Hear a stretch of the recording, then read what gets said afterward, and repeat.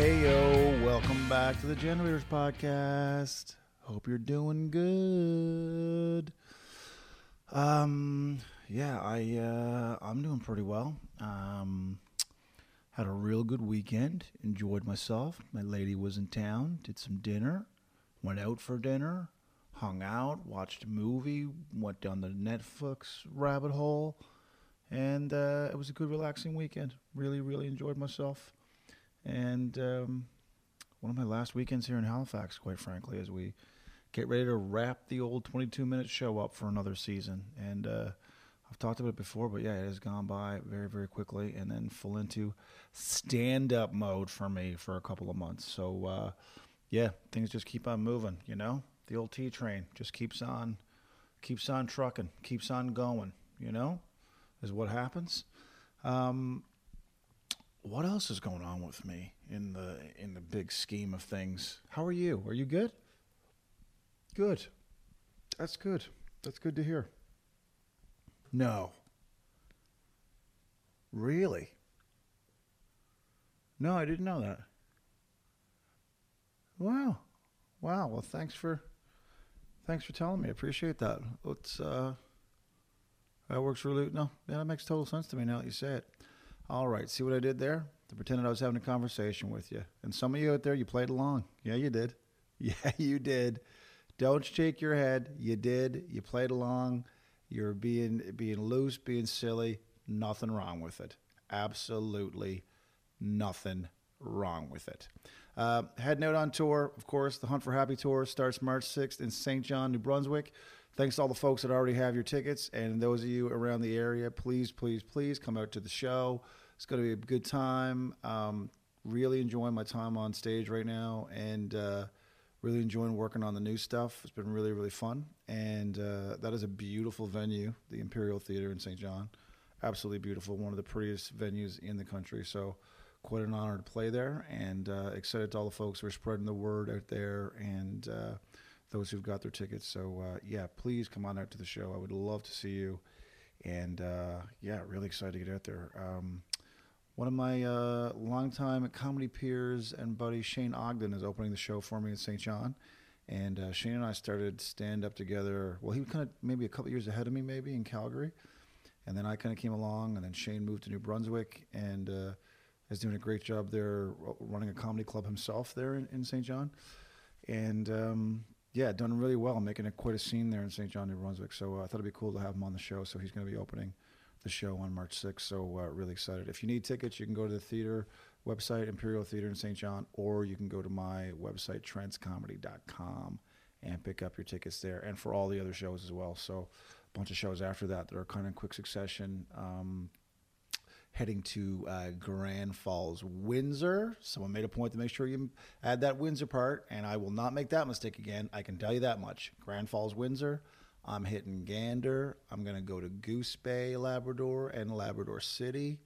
And then I'm playing Stephenville as well. And then that would wrap up the first portion of the Newfoundland, Labrador portion of the tour. But then I play St. John's later in June. So I come on back to the Rock for that one. So, yeah, again, appreciate anybody who's got tickets and been spreading the word and sharing the videos and all the social media. I really, really do appreciate that. It means a lot to me. All right, going to set up this episode of the GP. This is part 2 with musician and producer Cory Tetford. And in this part 2, Cory really starts to get into, first of all, what happened with his band Crush. Right now, Cory is in Alan Doyle's band, and they're starting their tour, I think, pretty much now. I think their first few tour dates start now. This is February 18th that I'm recording this, so I think they start tonight, I do believe. And they're on the road for quite a while, and there's a brand new album that Alan Doyle has out called Rough Side Out, so they're going to be touring that album for quite a while. And so Cory's in that band, playing guitar, doing background vocals and stuff, and he's incredible musician. But before Cory was in Alan's band, he had a band called Crush that were quite popular with his friend Paul Lamb. And we get into the origins of that band, kind of the early success of that band and what it looked like, and then why Cory eventually walked away from it and the reasons behind that. And I think you'll find that really, really interesting. And then the other thing that we really get into in this part two is self-care, because when you are a traveling entertainer, there are many pitfalls out there that can steal your health and your happiness if you're not too careful. And so Cory kind of reveals what his routine has been with regards to taking care of himself and making sure he's in the right state of mind, and being able to just kind of navigate the road in a good way, because it can take you off course if you're not careful. And I don't care what, if you're a musician, if you're a comedian, if you're an actor, I'm sure people who travel a lot for sales and for whatever. I mean, it's a different way of life, and if you're not careful, you can find yourself into some pretty bad habits that don't necessarily serve you very well. So we go real deep on that too, which I thought was really, really interesting, and I appreciated his honesty with regards to that. Like I said, I really like learning about people's process, whether it's their creative process, how they do their job, their work, or just anything that they do that helps them in any way. Kind of whatever that is. I like when people share that with me. So I really appreciated Cory doing that. So this is it. This is part two with my conversation with Mr. Cory Tetford. Yeah, that's just my experience. I don't know, maybe for other people it's different. But.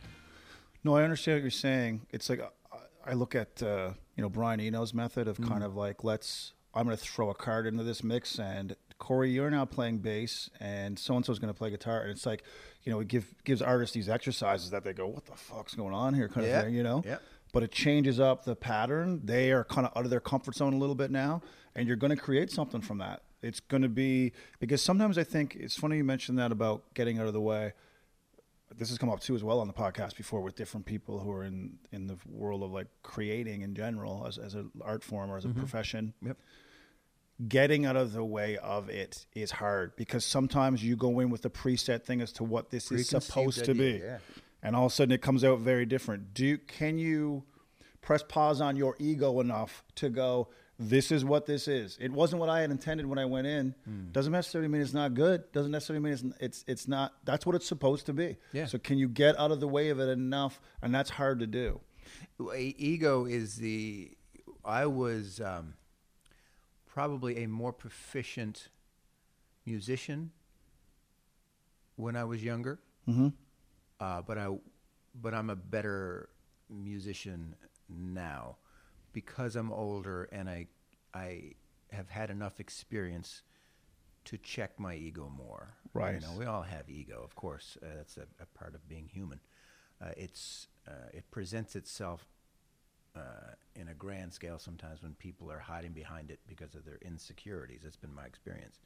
So having an ego is we always talk about it in the negative. I mean, it's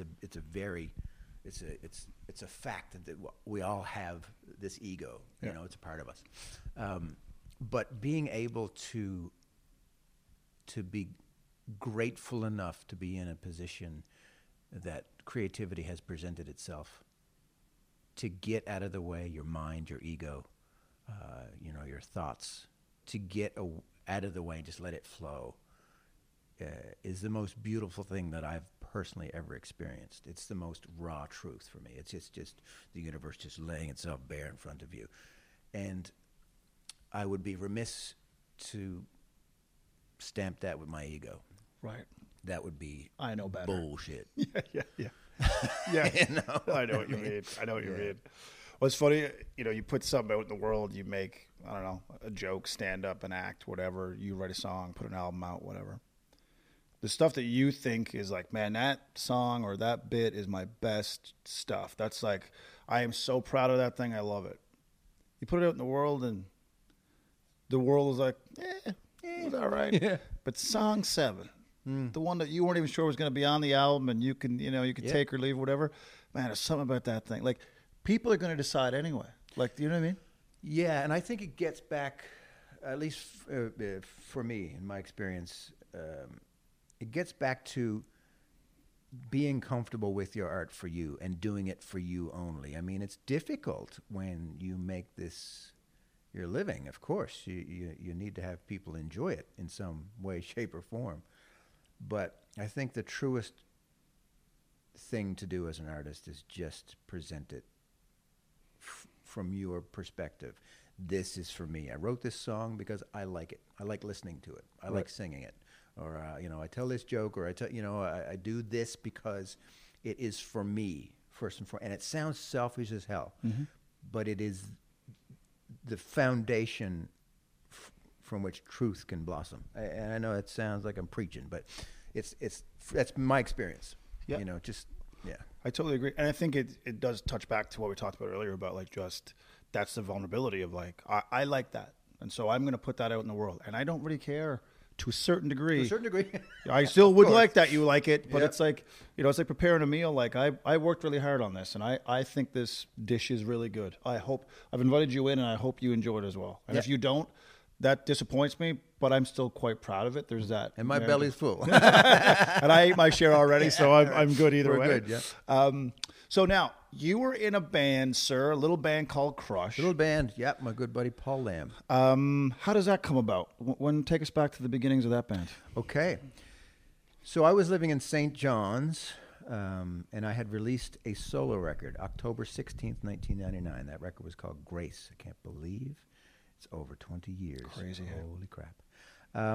And I was invited to be one of 4 singer-songwriters to do a tour around Atlantic Canada called The Main Event. And it was myself, Ian James, Dave Carmichael, and Paul Lamb, my buddy. Excuse me. So we had done a bunch of tours and played a couple of summer festivals. And so it would have been the spring of 2000 where Paul and I said, you know what? We're having a lot of fun hanging out and doing this thing. Why don't we write some songs, see what happens? So Mel and I, my then girlfriend, now wife, hopped on the ferry with all our crap and moved to Halifax, man. Yeah, that was it? We got up here on the 15th of June, 2000. Crazy. Yeah, Paul and I started writing songs, started doing some demos, and we were working with the management company Sonic Entertainment, Louis Thomas, and his partner Wendy Phillips at the time. They the 4 of us were brainstorming. Okay, what are we going to do here? So we got a producer, went in the studio, recorded our first record. We released that on the 21st of August, 2001. A bit of a date nerd. Sorry about that, folks. No, it's amazing that you can remember that stuff. I'm like, I don't remember any dates of anything. I know when Christmas is and my birthday every year. Smart that's what man. I know. Well, that's really all. New Year's Day. I mean, that's it. I got those 3 things, and if they change, I'm screwed. Yeah, please don't change any of that stuff. Don't rotate those I'll be things. hooped. Yep. I remember some great tracks from that band. Like you guys, excuse me, just some incredible tunes that were like great lyrics, some great riffs as well, songs that people love to hear, like they were getting radio play. It was, what were I'm assuming your aspirations for that band were like, yeah, we're going to follow this thing. This is something that could, and there was a level of success that was coming along with it. Like, kind of walk me through the journey of that band. I would love to. I will be as honest about it as I can. I mean, we went into the studio. We had a preconceived idea, certainly I did, of how this band was going to sound. I was really, my favorite record of all time before Dying Star from Rustin Kelly was a self-titled, the only record this band ever put out from Austin, Texas, the Archangels. Mm-hmm. I thought that Crush would initially be a cross between Blue Rodeo and the Archangels, a little southern rock, a little sort of alt-country. But we went in to do our first record with a producer. He was out of Toronto. And it sort of took on a life of its own. And it was great. You sort of have to be willing to move with things. But it was, I remember, initially hard on my ego because I wasn't very comfortable with being open to stuff like I am a little later on in my life, It was a great learning experience to just be able to let stuff go and let it blossom on its own. It was the first real professional sort of time in my professional career, where I had to be open to change. And it was and I'm grateful for those experiences to this day. But, once you get out of the way, again, of it, that first record was quite successful, on if you want, whatever success is, man. To the point where it got us out in front of people, and people were digging the music. It was a fun band to watch. Myself and Paul. So you have two friends that are hanging out and basically taking the piss out of each other in between songs and playing and singing together. And it was fun. We had Santiago Serna playing drums and Scott McFarlane playing bass. It was just four dudes just touring around Canada, having fun, and not having a clue. Had never been to most of these places. Oh my God, we're in Regina. Oh, I love this place. It's flat. Holy shit. Pierogies. Yeah, that's right, exactly. So, it was, it was that first record was, there was a lot of days where my eyes were wide open, like, oh wow, this is cool. And we had a fair amount of radio success. It was a fun time, and I never want to get in a 15-passenger van and go back and forth the country ever again, but we did it enough. But and then we went in and did the second record, Face in the Crowd. My God, I almost forgot the name of the record. It's been a long time ago. Been a while, yeah. So that was released on September 30th, 2003. Look at you. I'm such a geek. Yeah. But and that we had some fun with that record as well. It got to a point for me where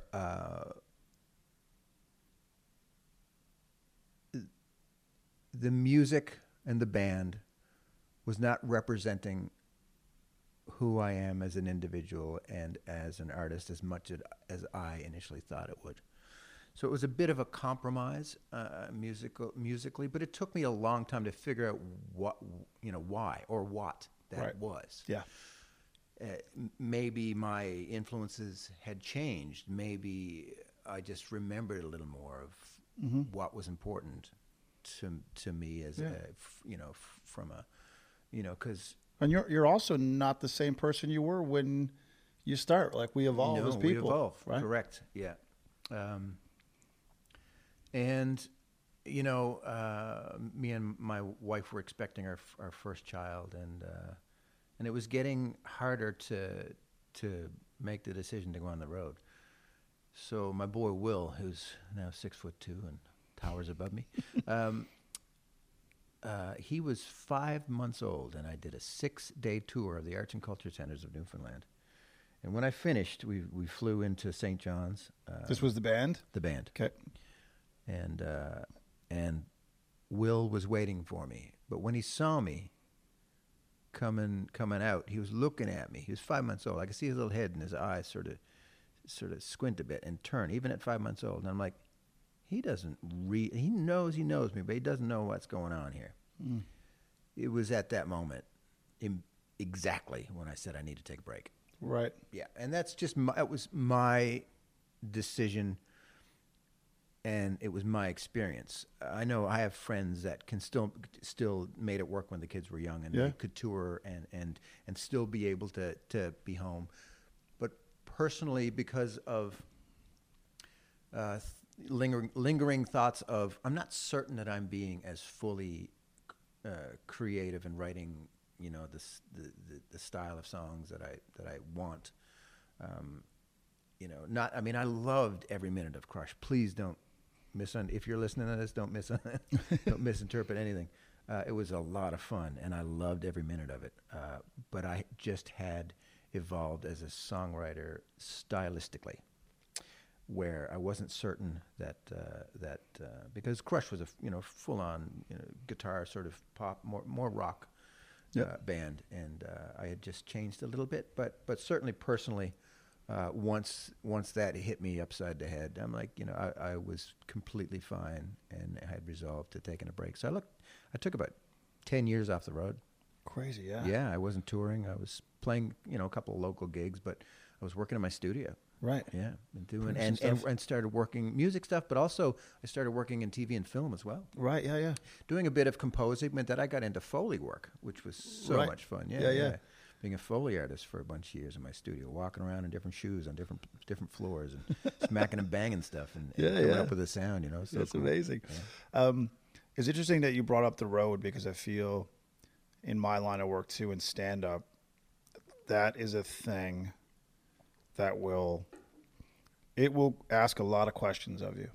Yeah. Because being home in your own bed every night, if you have a partner, if you have children, it will pull at you and go, well, where do your priorities lie right now? And there are people who have married both and it's worked successfully for them, or it hasn't worked out for them. Yeah.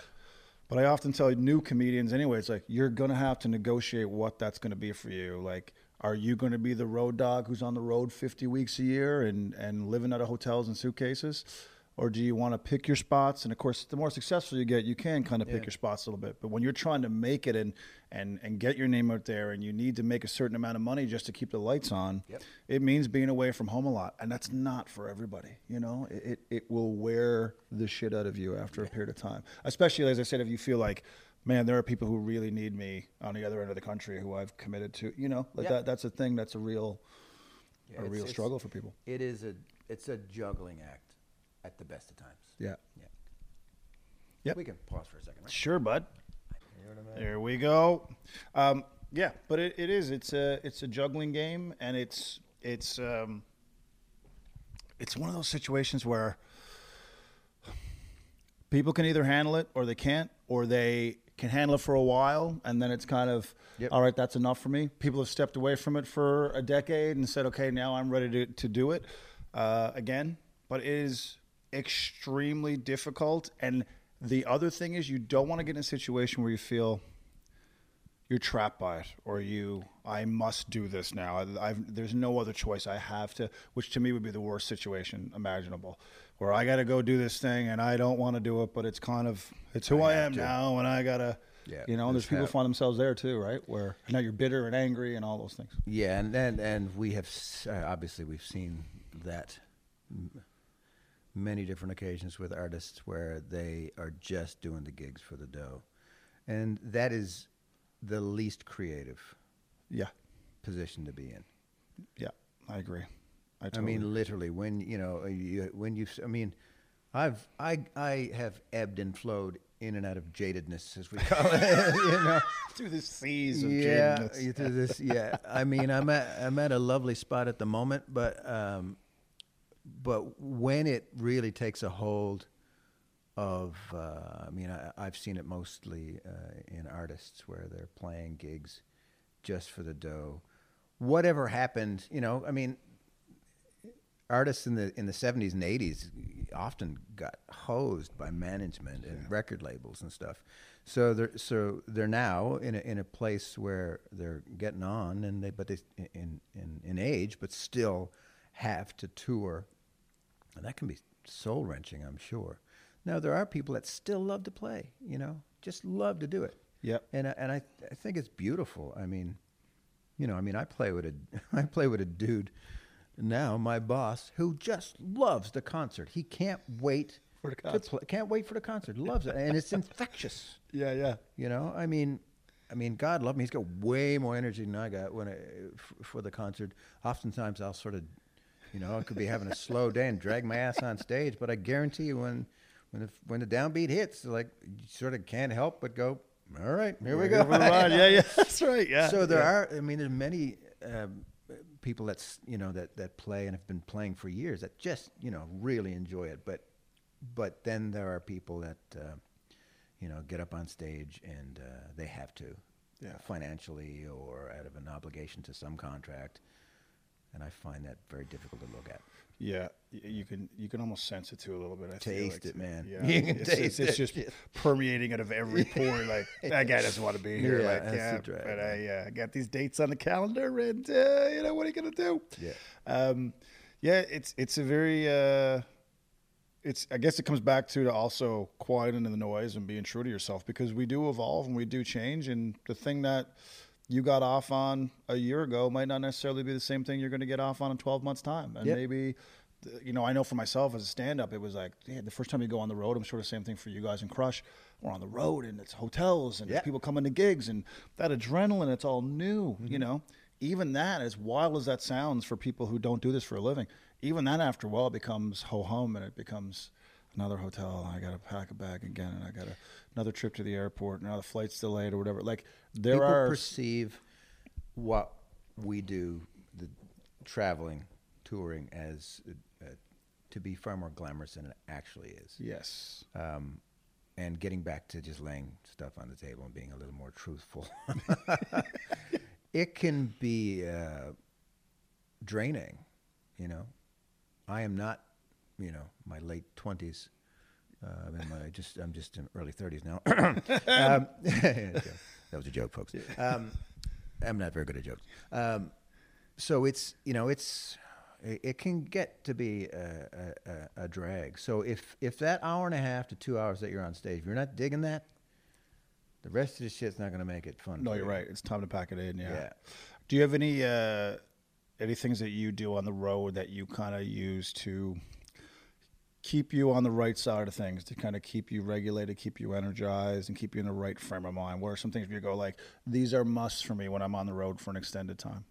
Big time. And I've just come up with a new one for this particular year, because we're going to be touring heavy with Alan Doyle soon, heading out on February 18th for a new album tour. Yeah. So Rough Side Out, right? Rough Side Out. Yeah. Yeah, I'm looking forward to it. It's going to be fun. Yeah. The new tunes are fun. I really enjoy playing the new stuff we've been rehearsing.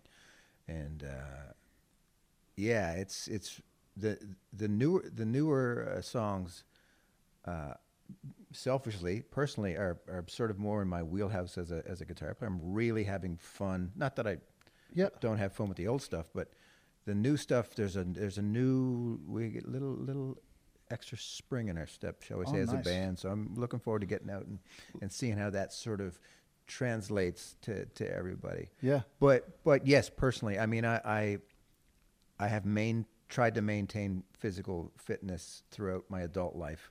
I sort of stumbled into it on January 4th, 2001. Oh, God. More dates. Why do I Amazing. do that? No one's known as many dates on this podcast as you, sir. As me, yeah. Well, amazing. It could be all bullshit. Who's kidding here? I mean, I could be just pulling it out February 8th, 2020, Cory Tetford drops the most dates of any other guest on the podcast. Write that down. Oh, God, yeah. Well, he can do something anyways, I guess. Historian. But so as an adult, I got into trying to maintain physical fitness and still loves sports, and so I'm when I'm on the road, I actually get in more of a routine than I do even when I'm home. But my new routine will be every morning I'll wake up, and before I even get out of the bunk, I will do 3 rounds of a Wim Hof breathing method. Go search that up on the old internet. You'll find 4 seconds, 4 seconds, 4 seconds. Is that the one? No. So it's 30 quick, deep breaths in. You expel all of your air and hold it for, you'll know when you have to breathe in. And then you breathe fully in and hold that for anywhere from 10 to 15 seconds. Breathe out and start the process again. And you can do 3. Sometimes I do 5 if I have the time. Oh, wow. And it is, I find it personally beautiful, cleansing, clearing, but it has, apparently it has a lot of health benefits as well, research that up on your own. I won't bore everybody with that. And then I'll get up and I'll have, while the coffee is making, I'll have a little bit of vitamin D, and I'll have 2 spoonfuls of apple cider vinegar in water, and then I'll have coffee. I'll have a big thing of water, and then I'll plan either a run and or yoga and or bands or weights, depending on wherever we are. Yeah. But certainly physical fitness, because there's no possible way to be able to tour anymore at my age if you don't maintain any type of mental and physical clarity. Yeah. and hopefully that will turn into spiritual clarity. Yeah, yeah. Get a little deeper. Yeah. You know what I mean? Yeah.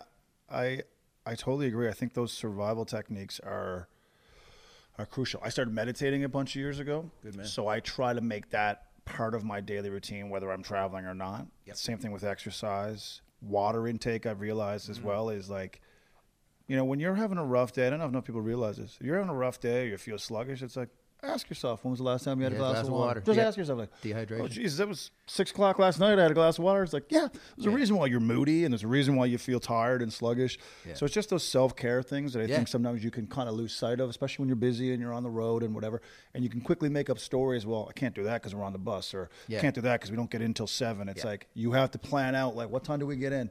All right, well, that means I'm going to have to try and squeeze in whatever. It takes a bit of forethought. Have to, and even if it's, I'm an extreme person, so I take on a task. And I'm all in. I'm an all-in dude. But I'm really, as of late, the last year or so, trying to find a balance of especially physical fitness, because I really got into triathlon, and I got in hard when I was off the road. Yep. And that's difficult to get out of. Yeah. Do you know what I mean? It's difficult to let the mindset go of, I have to go for a 3-hour run on Sunday. Right. But that's stupid. You can't do that when you're on the road. There's no way to peak for a 3-hour run, then peak for a show. It's impossible. Yeah. So that's a struggle for me, is to say that if I go out for a 45-minute walk in a new town that I've never seen before, that's as good or probably better for me than doing crazy stuff. You know what I mean? To walk, yoga, a bit of walking. People tend to feel that if you partake in some type of physical endeavor, physical activity, I mean, you have to be a bodybuilder if you're going to lift weights, or you have to be a pro triathlete if you're going to do triathlon. I mean, you don't need to do anything. Yeah. I mean, you can go for 3 times a week, get out for 20 minutes and walk, and talk to me in a month. See what happens. Yeah. The clarity, that brings alone, getting outside, you know. I think too, it's that openness again, right? Of like, well, what are the circumstances I'm dealt in the next 24 hours? Yeah, man. Yep. What can I be open to? Like, well, you're not going to get that gym workout in, or you're not going to whatever.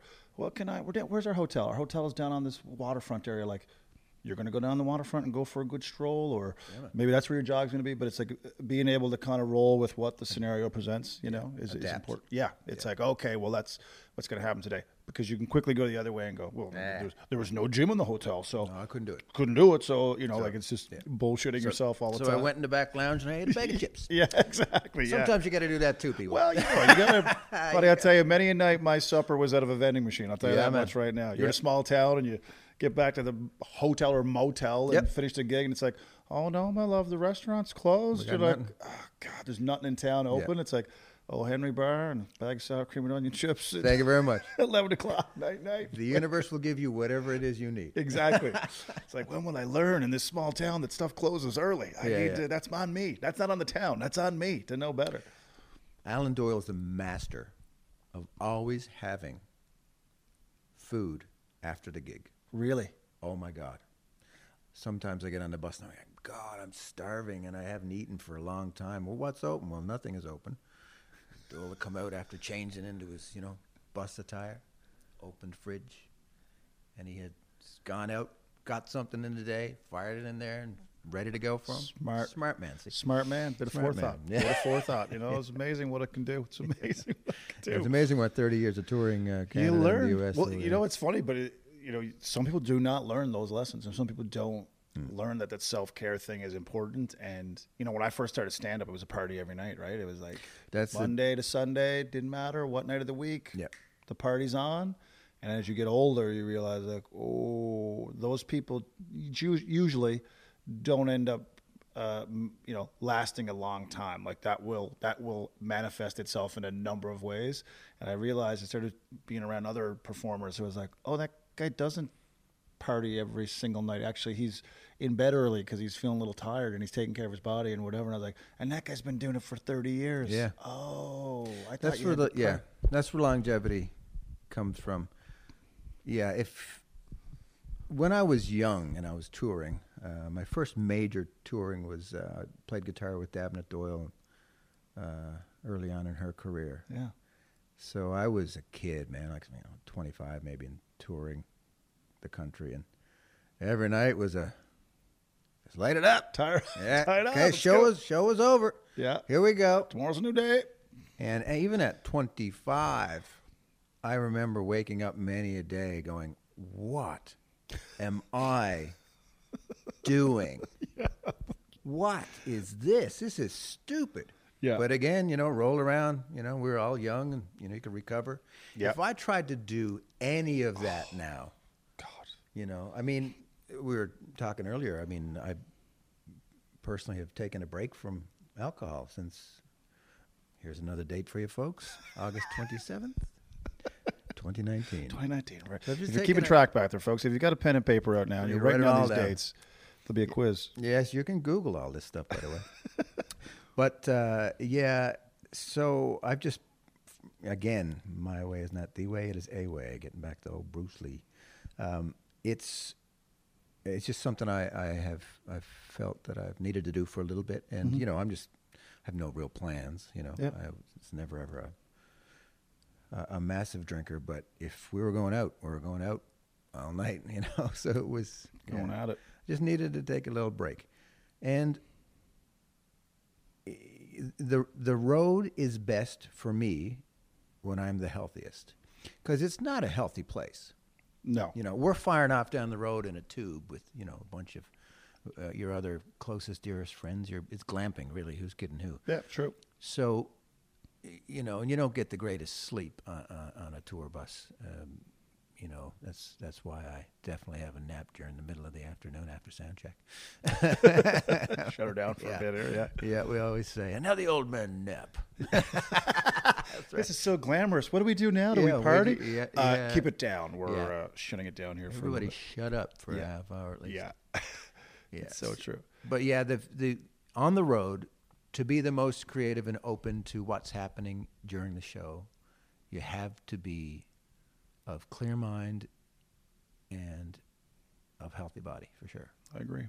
I think you get to a point too, and I've done this. I would call it somewhat of over the last year or two.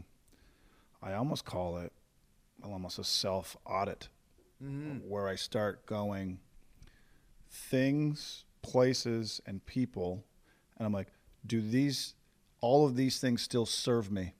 And at one time they did, clearly. I mean, whatever. And you change as a person, or your life is different, whatever. And you have to sit back and press pause and go, like, start widening the lens a little bit and questioning, why do I do that thing? Why is it automatic? Why is it just default wiring? And these people are these the people I should be hanging out with and talk? Like, do you know what I mean? Like, I don't know if that's it's middle age. I'm sure some folks go through it much sooner. Maybe some folks never find it, but that's where I've been the last number of years. Is kind of like you question everything again. You put everything under a microscope. Yeah, I don't know if I'm getting old. I don't care, whatever. I just can't. I find social settings sometimes emotionally draining. Obviously, depending on, obviously there are social situations I find myself in where I get energy from them. Conversations that are meaningful and or funny, or it doesn't have to be about space or the universe or where we all came from. It doesn't have to be that deep. Yeah. Could be about, do you like this particular coffee? Have you tried that? Whatever it is. Yeah. But like I said, on the flip side of that, I can't be in situations anymore where it's physically draining. Now, I'll be in service to whoever I'm talking to. If someone needs to talk to me about something and I feel that it's helping that person have a conversation, then great. But I just can't do that as much as I used to. You know what I mean? Yeah. Just being brutally honest. Yeah. I get and I guess it comes down to, if I feel someone has an agenda, they're talking to me out of an agenda as opposed to just being real and open and honest and having humanity, I find myself curious as to why this conversation is happening. Yeah. I'm being honest, I suppose. No, I think you're right. I think too, as performers, I think our antenna is fine tuned to pick up on that stuff as well. Yeah. And so you're very aware of it when it's happening. Yeah. And because the job is somewhat, we're very public. Yes. There's so much of your energy that's going out to people, and there's this, and you're dealing with crews and whatever, and you're talking to people who come to shows and stuff, and all that I take as part of the job. So then in my own personal life, when I don't have to give all that out, I go like, I need something for me. I need to just preserve, for my own mental health and well-being. So I totally understand that. All right, sir, go ahead. I was going to say, do you find that people just assume that you're always going to be funny for them and telling cracking jokes all the time and making them laugh? And they expect that person they see on stage or on camera is that person off stage. And and I can be that person too. Yeah. But before I used to feel a pressure to still be that person, whereas now I go, whatever it is, it is. Yeah. In the moment. If I feel like saying something funny, I don't feel a need to, you want to see that guy, right? You know what I mean? Yeah. It's like are you going to sing every answer to every question? Correct. No. It's like, he's doing it. Carol, he's doing the thing. Everyone's going to come on. And you used to feel that I did feel that pressure to be that thing. And I went, no, I just want to be me, man. I just want to. And if that's good for you, great. Great. And if that's not great for you, sorry. That's also about fine. That, but that's just, it is. This is, So I am. And I don't want to have to turn it on because you have an expectation that I'm going to be that guy. I just did an hour and 15 of that. Yeah. Yeah. And the other thing is I realized I don't need to be the center of attention because, we perform for a living. It's like I'm on an elevated stage. I'm the only one who gets to have my voice amplified. I'm in spotlights while the rest of you are in the dark. I know. How much more attention can someone get? Yeah. I'm done. I'm full. I'm full good. Now. Someone else tell a story. Yeah, exactly. It's like I don't need to walk into a room and it's like, okay, now it's more you. It's like, no, you've had enough of me. Have enough of me. You must be sick of me by now. I'm sick of me. You know what I mean? So clearly you must be sick of me. So that's the way I look at it, right? It's like, all things in moderation, including moderation. Including moderation, right? Yeah. We will end on this question, sir. It's been a fantastic conversation.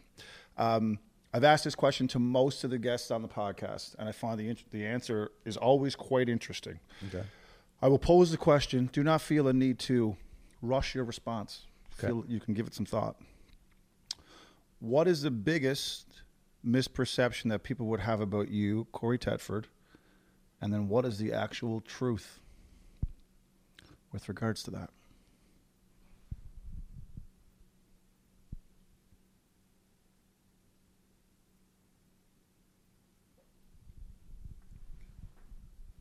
It's a serious pregnant pause. Quite a dramatic effect.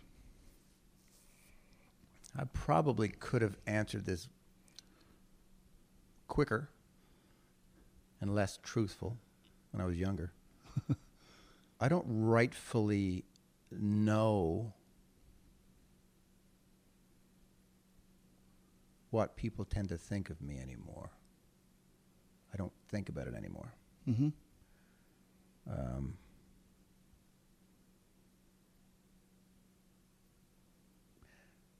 But as an artist,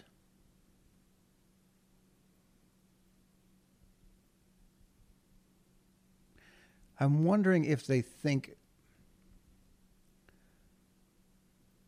that I've not concentrated more on my own solo career. Oftentimes I get that question, well, how come you haven't done more of your own thing and And to be honest, I am not willing to sacrifice what it is I think I may need to sacrifice in order to perform my own music, and that would be all I would do. It doesn't interest me to do that. It doesn't interest me to sacrifice anything from a personal standpoint in order to achieve what others may deem as successful. I love being a sideman. I love being a producer. I love mixing records.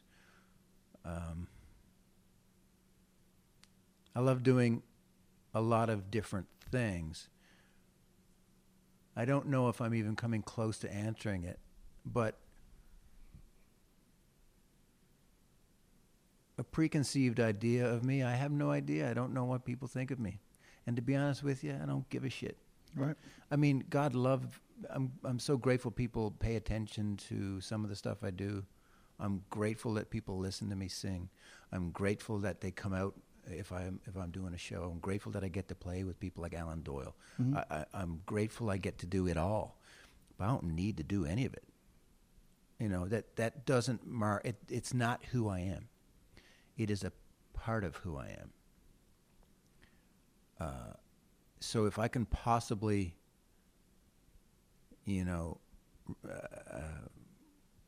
continue to write songs and perform and be as honest as I possibly can be to that art and to leaving a body of work that I am proud of when I exit this particular, physical plane, I'm grateful. But I don't need to do it. It's not the reason. I don't do it for any reason other than the joy and the love of being in that creative flow, like we were talking about earlier. Makes sense. Great answer. Dude, I'm telling you, February 8th, 2020. I'm telling you, it's going down in the annals as one of the best conversations ever on this podcast. Oh, well, God love you for saying lies. I'm going to remember this date, February 8th, 2020. 2020. Because I'm a date nerd. And you've displayed that today, and we appreciate you sharing that with us. It's been amazing. Just being truthful, man. Thanks a lot, buddy. Appreciate it, man. Pleasure. Awesome. Good man. Cheers.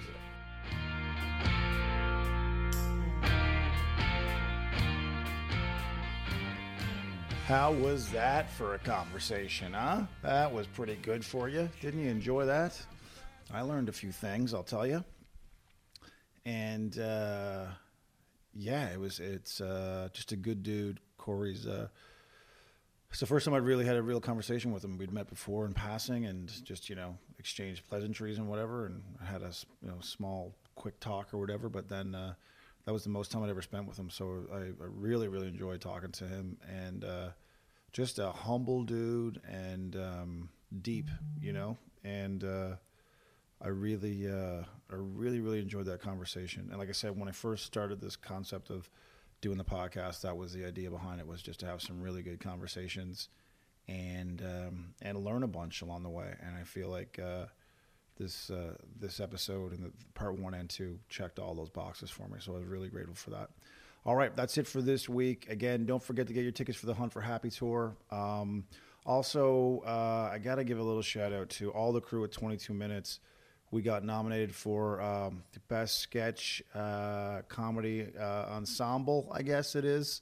And we got nominated for a Canadian Film Screen Award. So we really, really grateful for the nomination. I'm not overly, someone who looks for outside awards and stuff, but I feel like it's a nice shout out to obviously not just us as a cast, but all the folks who work behind the scenes so tirelessly on 22 Minutes, and their their faces are rarely ever seen by people at home, and they bust their butts every single week to make sure we have a really, really good show, and their work does not go unnoticed by the rest of us, because it's a lot of people will sit back and you can critique a show, and but it can be hard work, and it's a grind, and these people show up every single day and put in an amazing effort and help us produce a great show every single week. And so I'm really honored to be part of that team and to have had the run that we've had so far. And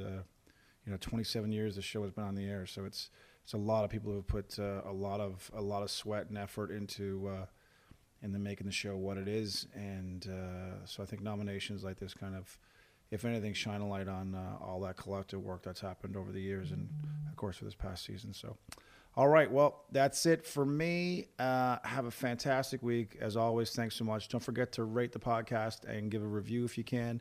And you have a fantastic week. And I'll talk to you next week on the GP.